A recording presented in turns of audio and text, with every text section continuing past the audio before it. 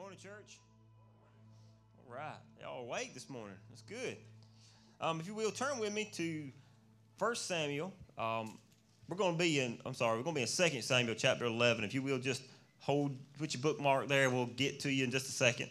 I want to encourage you guys, when service is over, and the last song sung, don't exit. Okay?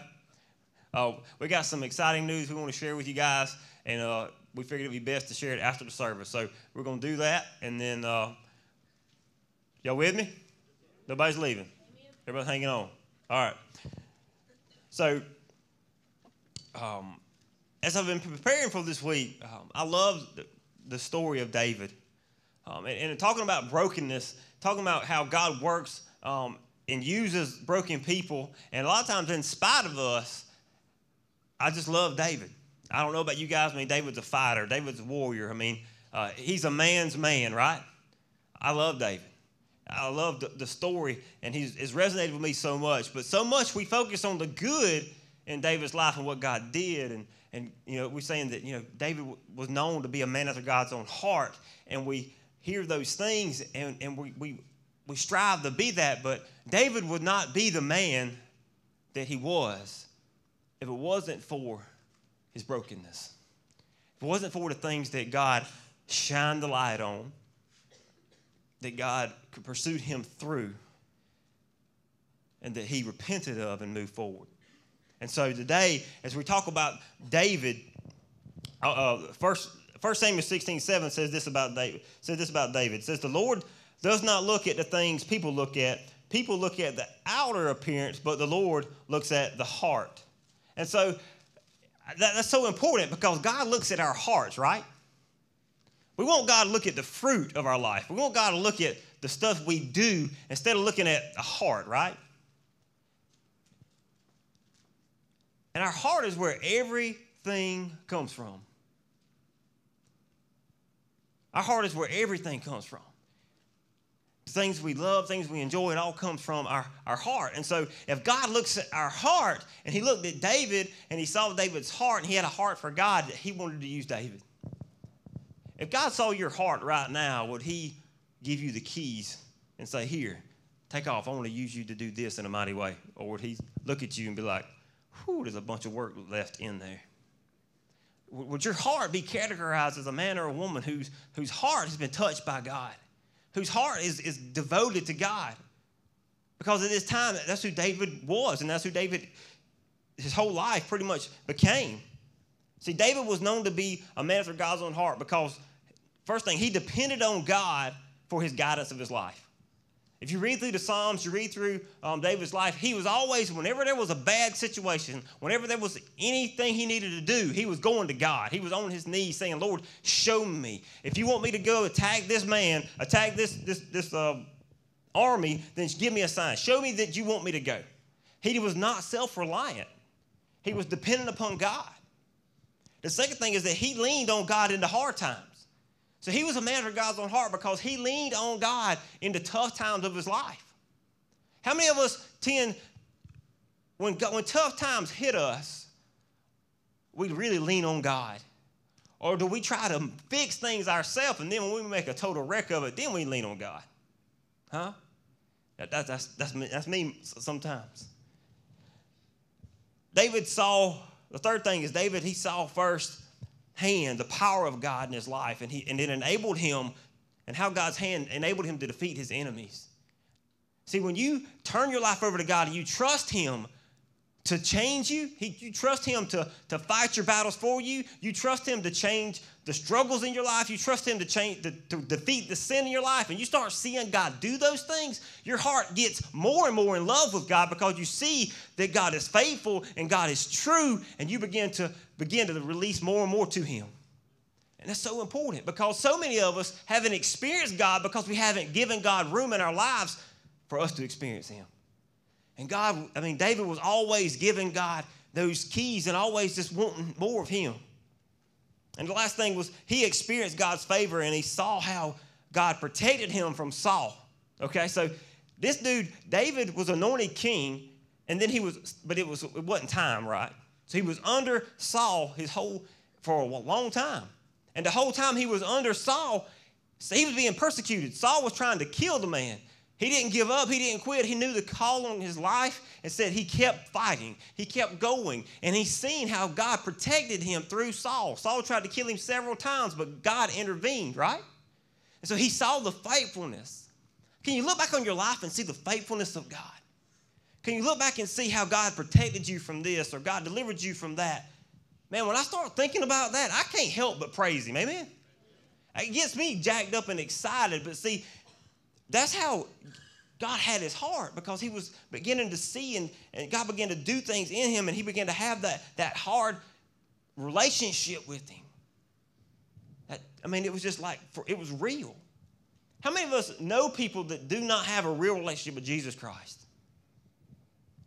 And it's empty. It's suffocating. But when you have a true relationship with Christ, it's freeing, and God used you to do amazing things. But see, even David, he had all this knowledge of God and all this experience.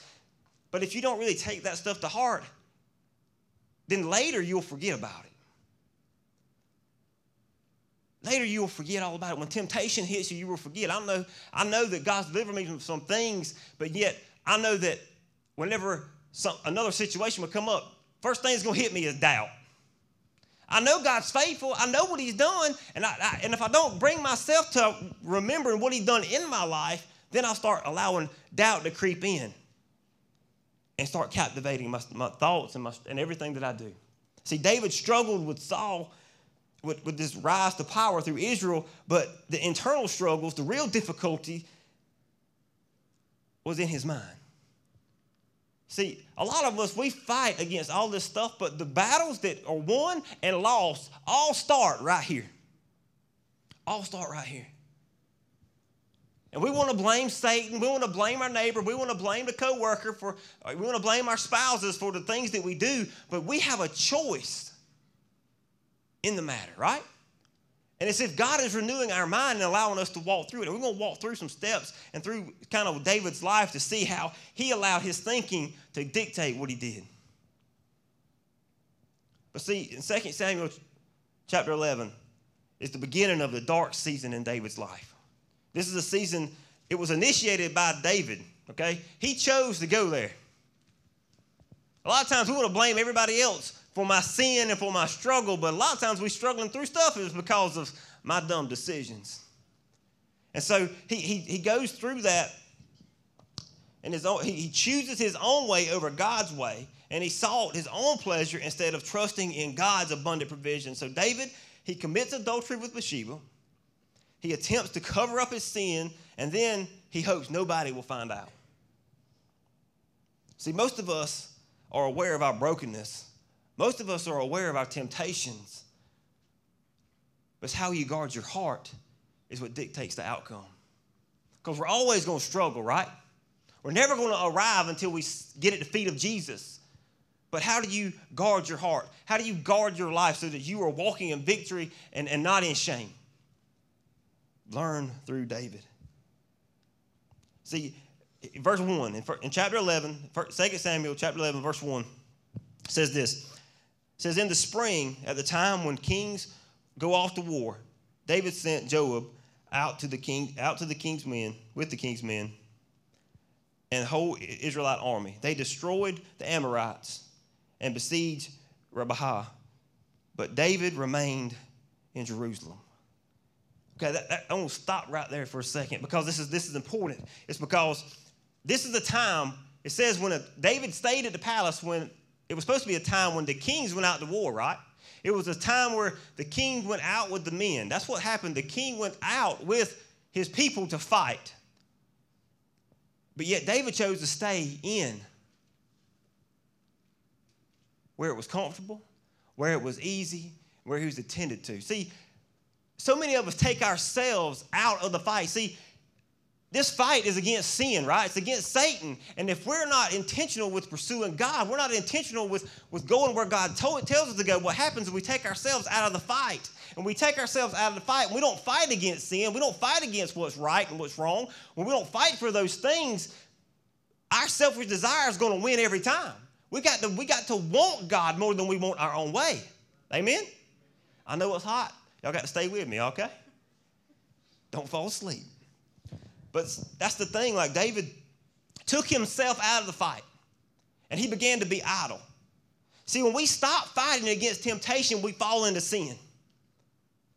I know it's evident in my life. When I'm not vigilant on making sure that I'm slaying sin in my life every day, then if I just start being lazy and half-hearted to it, what happens, that stuff starts creeping up. And I find myself further away from God than I was 2 weeks ago because I had not been intentional with slaying the things that didn't please God.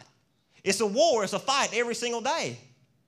That's what it is. And David was a fighting man. He knew what it meant to fight, but he took himself out. So verse 2 says, one evening, David got up from his bed and walked around on the roof of the palace. From the roof, he saw a woman bathing that woman was very beautiful. I'm going to stop there too. So David, he didn't have anything else to do, right? So he began to just walk around the rooftops. See, a bored man is a dangerous man.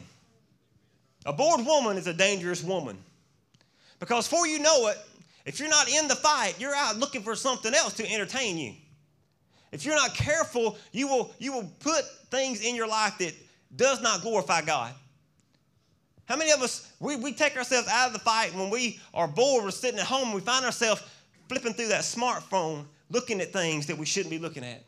We find ourselves going and texting and talking to someone else, telling them about things about our lives, about our spouse that we shouldn't be telling them. We start having these conversations that we shouldn't be having. It all starts because we took ourselves out of the fight.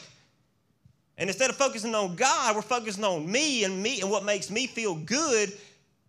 And we want something else to fill that void instead of God giving us that confirmation, God filling those voids. See, we fall into temptation when we subject ourselves to just not being intentional with God.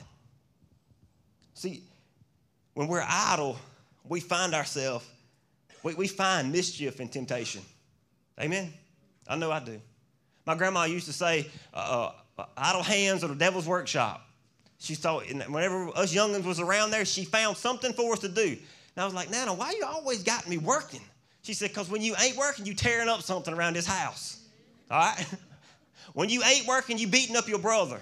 When I'm not keeping you busy, you get into trouble. And that don't stop with childhood. It continues on, except when you're an adult, you start hurting more people. You start affecting other people's lives.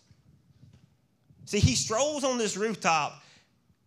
Okay, he was looking for something. In those days, they had a railing around the palace. You could walk on the rooftop. His palace was bigger than anything else, so he could see across the whole entire town. And so he's up there, bored, looking for something. See, that's how temptation gets in. You start looking for something else to please you when you won't submit those things to God. So he's looking around, snooping around, and then he looks down and he spots this woman bathing. Now, this is where I lose respect from a man, David, because he becomes this great warrior to a peeping Tom like that. I mean, he didn't just glance. This woman was bathing on the roof. What respectable man would gaze and just stare at her? Some of y'all are like, well. So he's looking at this woman, and he's looking at her, and he starts lusting and having this lust over her. See, when we start fixating on sin, what happens, if we don't turn from it, if we focus in on it, it begins to captivate our lives. See, a lot of the problem that a lot of us have is we're not running from sin. We're just standing there looking at it. We're not running away from it. We're not running to it. We're just standing there trying to make a decision. And sin is death. That's what the Bible says. We should run and flee from it. So David sees this woman bathing on the rooftop. He could have turned away, right? He could have fled from it, but he didn't. He just sat there and gawked at her. Now, the Bible says this woman was very beautiful. And it tripped me out when I was reading. I was doing a lot of word studies on this, and that word beautiful can mean a lot of stuff in the Hebrew and the Greek, and it can mean a lot of different things, but when you put the word very in front of it, it kind of magnifies that word. So it meant that woman was very fine. Now let me tell you, the Bible said you fine, right? So Bathsheba was a fine woman bathing naked on the roof. David didn't have a chance. But instead of running, he just keeps looking at her. See, we cannot keep putting up with sin, and you know the things that please God and the things that don't, but when you play with it, it's going to burn you. And we think that, I can just dabble in this ain't no big deal. I can look, but if I don't touch, it's okay. If I do this, then it's all right. If I'm a little mad, then that's okay. But if we continue to dabble in sin, it's going to continue. If you keep on dabbling in it, it's going to consume your life. And that's what David, he's a great example of that. The sin of lust drove him deeper, right? It drove him deeper into sin. And see, when you go deeper into sin, it draws you further away from God. So that's why we preach, and we really want you guys to understand that you can't just put up with sin being a Christian. You have to slay it, because sin separates you from God. So you can't have a vibrant relationship with God and put up with sin. Those things don't mix. It's like oil and water. And so verse 3 continues. It says, and David sent someone to find out about her. The man said, she is Bathsheba, the daughter of Eliab, and the wife of Uriah the Hittite. And I love this part of it, because, so many times we look at sin and we identify that sin because we desire it, right? And especially sexual sin, it takes the focus off of the person, and it turns them into an object. Something I can conquer, something I can have, something I want. All right, so it takes a woman, a beautiful woman, it takes her out of being a woman, and you just look at something that's going to make you feel good about yourself, make you feel accomplished, makes you feel like you got another notch on your belt. And the same thing for women these days. But see, that's what happens is when we fixate on sin, it really demoralizes things. And I love the way the Bible says this. The guy he didn't come and talk about Bathsheba. He didn't say, yeah, man, she's fine. She's a brunette. She got green eyes, man. Her body, she's fine. He didn't say that. He didn't start telling him about Bathsheba, who she was. He started saying whose she was. See, we got to realize with sexual sin that it's not just the act of sin, but you're affecting other people. He begins to tell them that's somebody's daughter, that's somebody's wife, that's somebody's mother, that's somebody's daughter. I mean, the Bible was explicit in that, because see, when we start looking at not who they are, but whose they are, it changes our perspective on things. If you start pornography, you look at things in that type of dynamic, and it starts fueling things that are unhealthy in your life. But if you look at it like that's somebody's daughter, some of y'all would get off and quit messing with it. That's somebody's son. That's somebody's mother. That's somebody's wife. I mean, it takes them and makes them a person, and then you realize that they're somebody, not something, and it brings you to a place where you have to make a moral decision. Am I going to continue pursuing something that don't please God? And so his servant confronts him with that. And in verse 4, then David sent messengers to her. She came down to him, and he slept with her. Then she went back home. The woman conceived and sent word to David, saying, I am pregnant. Uh-oh. His little night of fun then turned into something a whole lot more in depth than what he thought. See, sin's like that. See, you think you can just get in and get your feet wet, but next thing you know, it's engulfed your whole entire body. Sin is infectious. See, he continues. What he did is he continued to dwell on the sin. And that seed that was planted from lust turned into adultery. See, don't just stop unless we slay it. There's some seeds in our life that we need to start spraying some Roundup on. Amen? There's some tendencies that we have that we need to identify as wrong before God and kill those things and not allow them to grow anymore. But if we put up with them, they'll grow up and eventually take over our life. That's why Paul says in 2 Corinthians 10:5 says that we should take every thought captive. We should take every thought captive. That's like a life lesson for me. Everything that comes in and out of my life, I have to funnel it through God's word and funnel it through my mind. And if it's wrong, I got to take that thing captive and not act on it, okay? See, if David would have acted on his thoughts, he would have never have gotten to the place where he is right here. See, it's not just the thoughts that are bad, but it's when you really act on them. And God came to not just change, he gave us a new heart, but he came to also renew our mind. And he only renews our mind as we submit to him. Y'all with me? This is getting a little deep today, but I'm trying to just plow through it.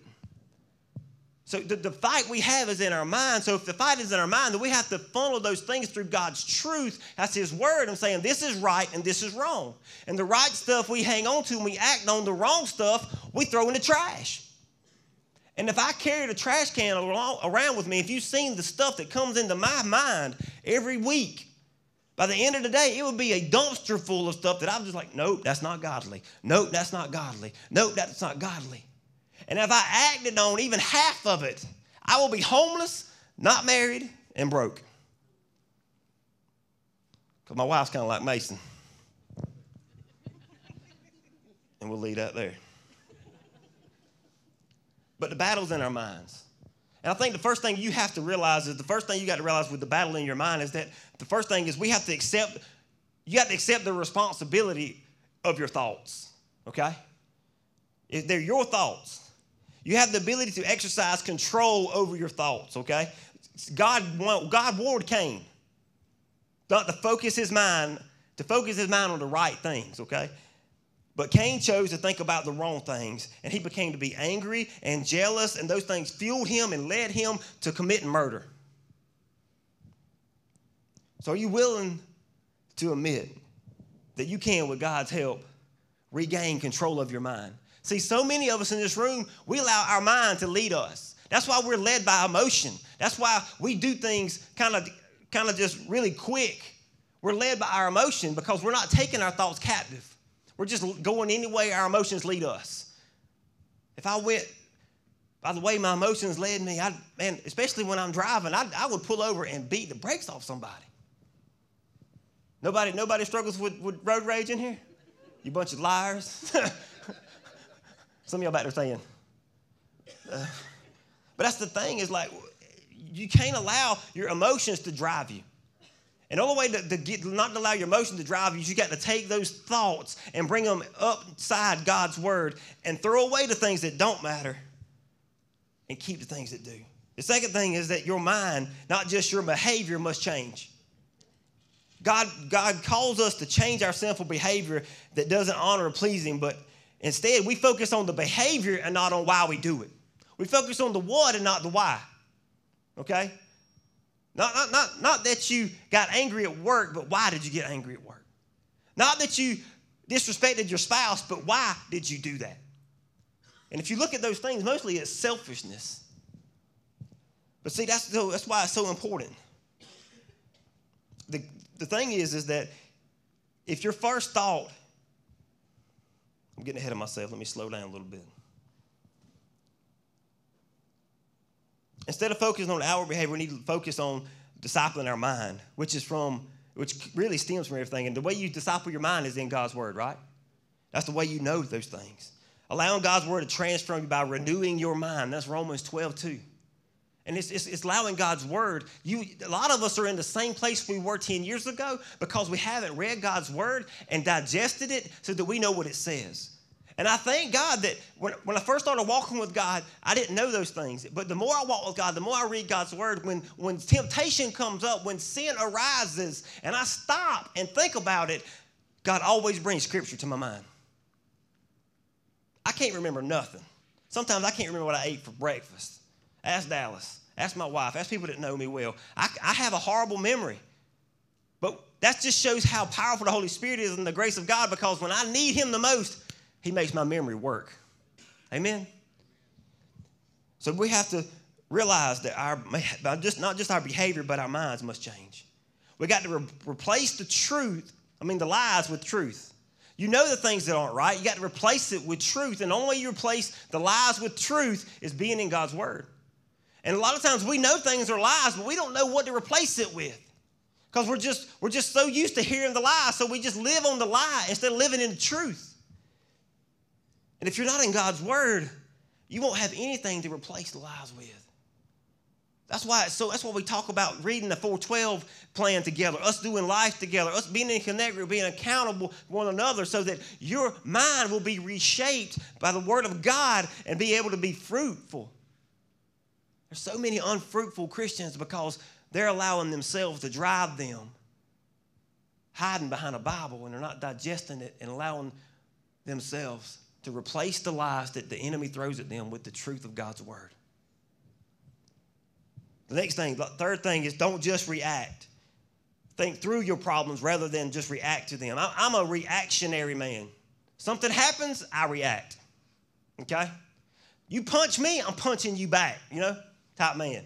I'm not going to say, well, heavens on earth, man, why did you hit me? That ain't coming. I'll think later, okay? I'm working on that. We all progress, right? But see, when a lot of times when you experience difficult challenges in life, when you react to them and the way you feel dictates how you respond.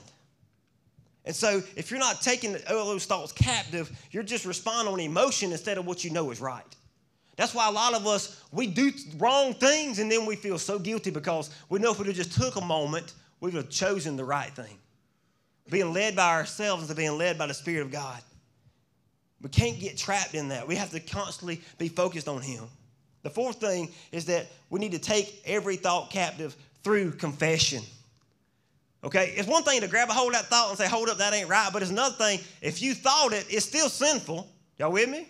So you need to ask God to forgive you for your wrong thought. Some of y'all are going to be on your knees all day. I'm right with you. But see, just confessing this. Paul urges us to take every thought captive to make us obedient to Christ. That's Romans 12:21. To confront your disabling thoughts. Those things that are coming at you, those wrong thoughts, to confront them and say it's wrong and ask God to change your mind, to help you with it. That's what He's told us to do. And it'll take work to begin with. But as you cultivate that, as you're intentional with that, the more you take your thoughts captive, it'll be second nature. That's why I tell y'all sometimes I feel like I'm a schizophrenic Christian because I'm like, hold up. I can't be thinking like that. I got to be thinking like this. I feel like there's two people inside of me, and there is. There's the old Jeremy and the new Jeremy. That's what happens at salvation. And from the moment that you're saved to the moment you die, you're fighting that war against self leading your life or God leading your life.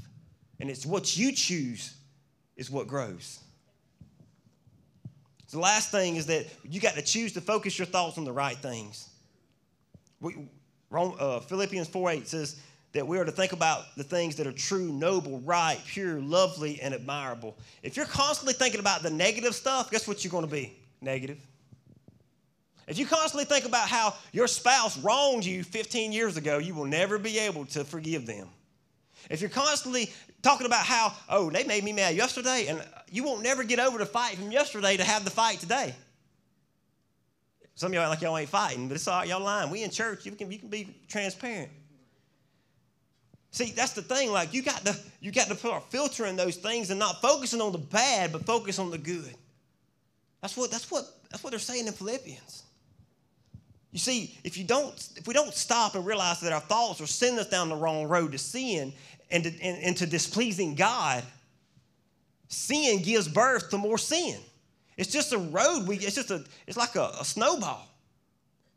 And so before you know it, you've compromised on one thing, and then you compromise with something else, and next thing you know, you're so far from God, you don't experience His presence. You hadn't heard Him talk to you in months. You know why? Because there's probably something there, or a lot of things there that you've allowed in your life that's cut off communication. Is that you today? See, after David commits adultery, okay, we're going to do a brief paraphrase. Then we're going to close. But after David commits adultery, he finds out that she's pregnant. Then he tries to cover it up, okay? He tries to cover it up. He brings her husband in that was fighting. He was a man of integrity. He brings Uriah in. He tries to coerce him to going home to go get in bed with his wife so he could kind of, make it look like it wasn't his child, but it was actually Uriah's child. Fool everybody. He was trying to fool everybody. And see, he did that 2 different times, and finally it did happen. So he said, the only way this is going to happen is I've got to kill her husband. So he sends Uriah out to the battlefield with his death warrant. He wrote it. Such a man of integrity. There was a death warrant written, and he had it in his hand and didn't even know it. Didn't read it. You got any friends like that? They can keep a secret that good? Probably not. He goes up there, and he gives it to Joab, and Joab sends him in, and Uriah is killed in the front lines of the battle. David gives Bathsheba time to mourn. Then he brings her into his harem. He marries her, brings him into his harem. They have a son, and he's like, I'm glad all that's done. I'm glad. Nobody knows what happened. Nobody knows that my lust just fueled me and I committed adultery before the Lord. Nobody knows that. But in the end of verse 27, he says, but the thing David had done displeased the Lord. See, guys, you can think nobody knows what's going on. You can think nobody knows the hidden sin in your heart, but God knows. And if we are fixated on sin, if we're not slaying it, then it displeases God. Right? And see, we're made to be made in Christ's likeness, in the image of Christ. Our life should give God glory every day. And if he's not pleased with us, then our life is not giving him glory. So he thought he got away with it. See, unconfessed sin will make you go way out of your way to hide it. Way out of your way to hide it. I remember when Sabrina and I where our marriage was struggling. I didn't know if I could trust her. I don't think she knew she could trust me. You know what we did? Both of us. We had passcodes on our phone, but she couldn't know what I was on my phone, and I didn't know it was on her phone. You know why? Because we didn't trust each other. None of us were committing any sin. Hadn't done yet, thank God, but it was one of those things. We were trying to hide. I was hiding in my life from my wife because I didn't want her to find out stuff that I was texting to other people or that I was complaining about her or all this stuff. See, sin will make you try to think you can hide things. You will go to great lengths to do things, to hide your sin. But you may try to hide it from everybody else, but God knows. So why do we waste all that energy? Why don't we just confess? Why don't we just stop? And David knew who could give him that release. David knew who could give him that peace, but instead of that, he kept fighting against God in order to promote his own feelings in himself. Some of us are so stubborn that we don't want to admit we got a problem. We don't want to admit that this is an issue. We just keep dabbling in it and dabbling in it and dabbling in it until we're so far from God, we're so far from the people that we love that we don't know how to get back. That's what sin does. It wants to kill you. It wants to separate you from the life-giving relationship with Jesus. It wants to separate you from your family. It wants to destroy your marriage. It wants to kill every relationship you have because sin kills and destroys us if we put up with it. See, God sends Nathan to go confront David in chapter 12, and then David realizes that he had sinned and he had displeased God, and then David repents and turns back to God. See, Romans 3:23 says that we've all fallen short. We've all sinned and fallen short of the glory of God, right? All of us are messed up. All of us are jacked up. All of us are broken. But the reality is, are you remaining in your brokenness? Are you remaining in your sin? Or are you broken because of your sin? And are you pursuing God? Are you turning from that sin? Or are you still playing in it? Because if you don't turn from it, then that means you like it. I got a 1.5-year-old little boy. He's a boy, 100%. He loves water. He loves mud even better. I took him outside after rain the other day, and I found him like he was making a snow angel in the mud. I'm like, boy, what are you doing? Get out of there. And he's like, no, Daddy. No, Daddy. He's in there just playing in it. That's a lot like all of us with sin. Instead of getting out of it, knowing that it's making us dirty, knowing that it's ruining us, we like it too much. We like it too much to get out of it. We like the way it makes us feel. We like the way it promotes us because we're thinking more about us than we are about God. See, and what's scary about this is David was known as a man that had a heart for God, but you can have a heart for God, but then take your eyes off the prize and it will lead you away from God. And before you know it, you had a heart for God, but now you have a heart for yourself, and it's hardened, and you can't hear God. You can't hear the Spirit. You can't hear God move. That's why it's so important that we take those thoughts captive, church. See, it's so easy to minimize our sin by saying, as long as nobody knows, as long as nobody finds out, nobody's going to get hurt. And that was David's thought. It was going to be just a one-night stand. It was going to be just something simple. It was just going to be something for fun. And it ended up, his son that he had with Bathsheba died. Uriah lost his life. Joab got put in a compromising situation. And judgment was on his house, so his family was in corruption, was in turmoil the rest of his life because he kept playing with sin. Sin has consequences. Don't think that it's not going to affect no one but you, because it's going to affect everyone around you. And that's why it's so important that we slay it. That's so important while we realize the things that we're bent to, that we're broken in, and we don't doctor up those things. We get rid of those things. And we pursue God. See, when we dwell on sin, it gives birth to more sin. And that's why we have to be intentional with allowing God to renew our minds. See, God used David in a mighty way because he had his heart. If he didn't have his heart, he would never have repented. He would have kept on going. See, if God's got your heart, church, man, woman, if God's got your heart, then he's moving in your heart right now, and you know the things that you're holding on to that you should have let go a month ago. The things you're struggling with that you should have let go of. See, David failed because he had too much confidence in himself being able to handle his problems. He failed because he thought he took himself out of the fight. He failed because he yielded to his own thoughts and was driven by emotion. He failed because he did not take his thoughts captive. David failed. He allowed his sin to make him fall away from the grace of God. What a tragedy. So, how far have you fallen? What are you holding on to?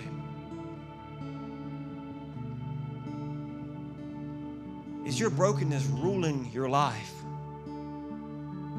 Is it allowing you to make decisions to cover up all these things? Are you giving excuses of why you act the way you act? Or are you truly giving those things to God?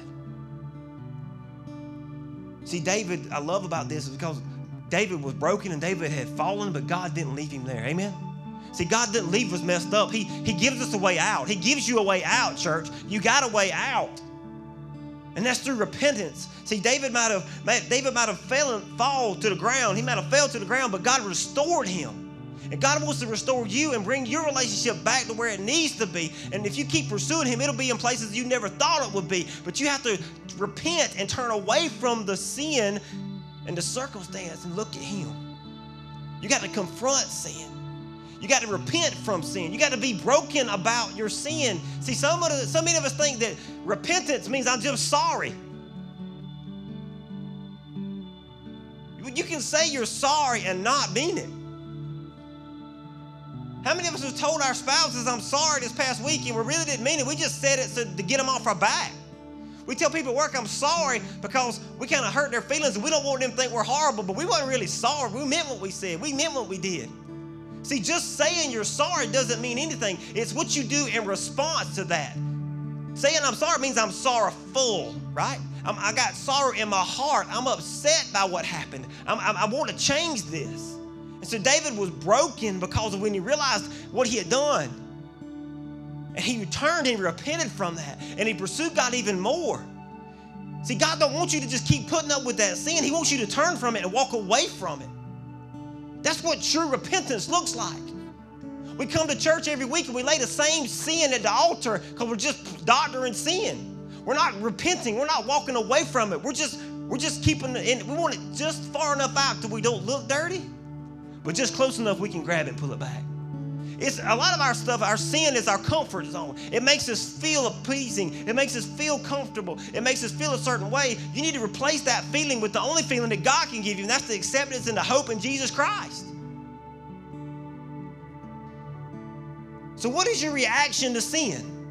As we close right now, what is your reaction to sin? Do you put up with it or are you fighting against it? What is your reaction to sin? When something happens, do you take those thoughts captive or do you dwell on those things? Do you replace those things with the truth of God's word and call it a lie and throw it away? Or do you dwell on those things? Do you allow sin to replicate itself into more and more sin in your life? Are you sorry for your sin or are you truly repentant? See, what changed David, if David had never truly repented and really wholeheartedly was broken because of what had happened, then he would have never changed.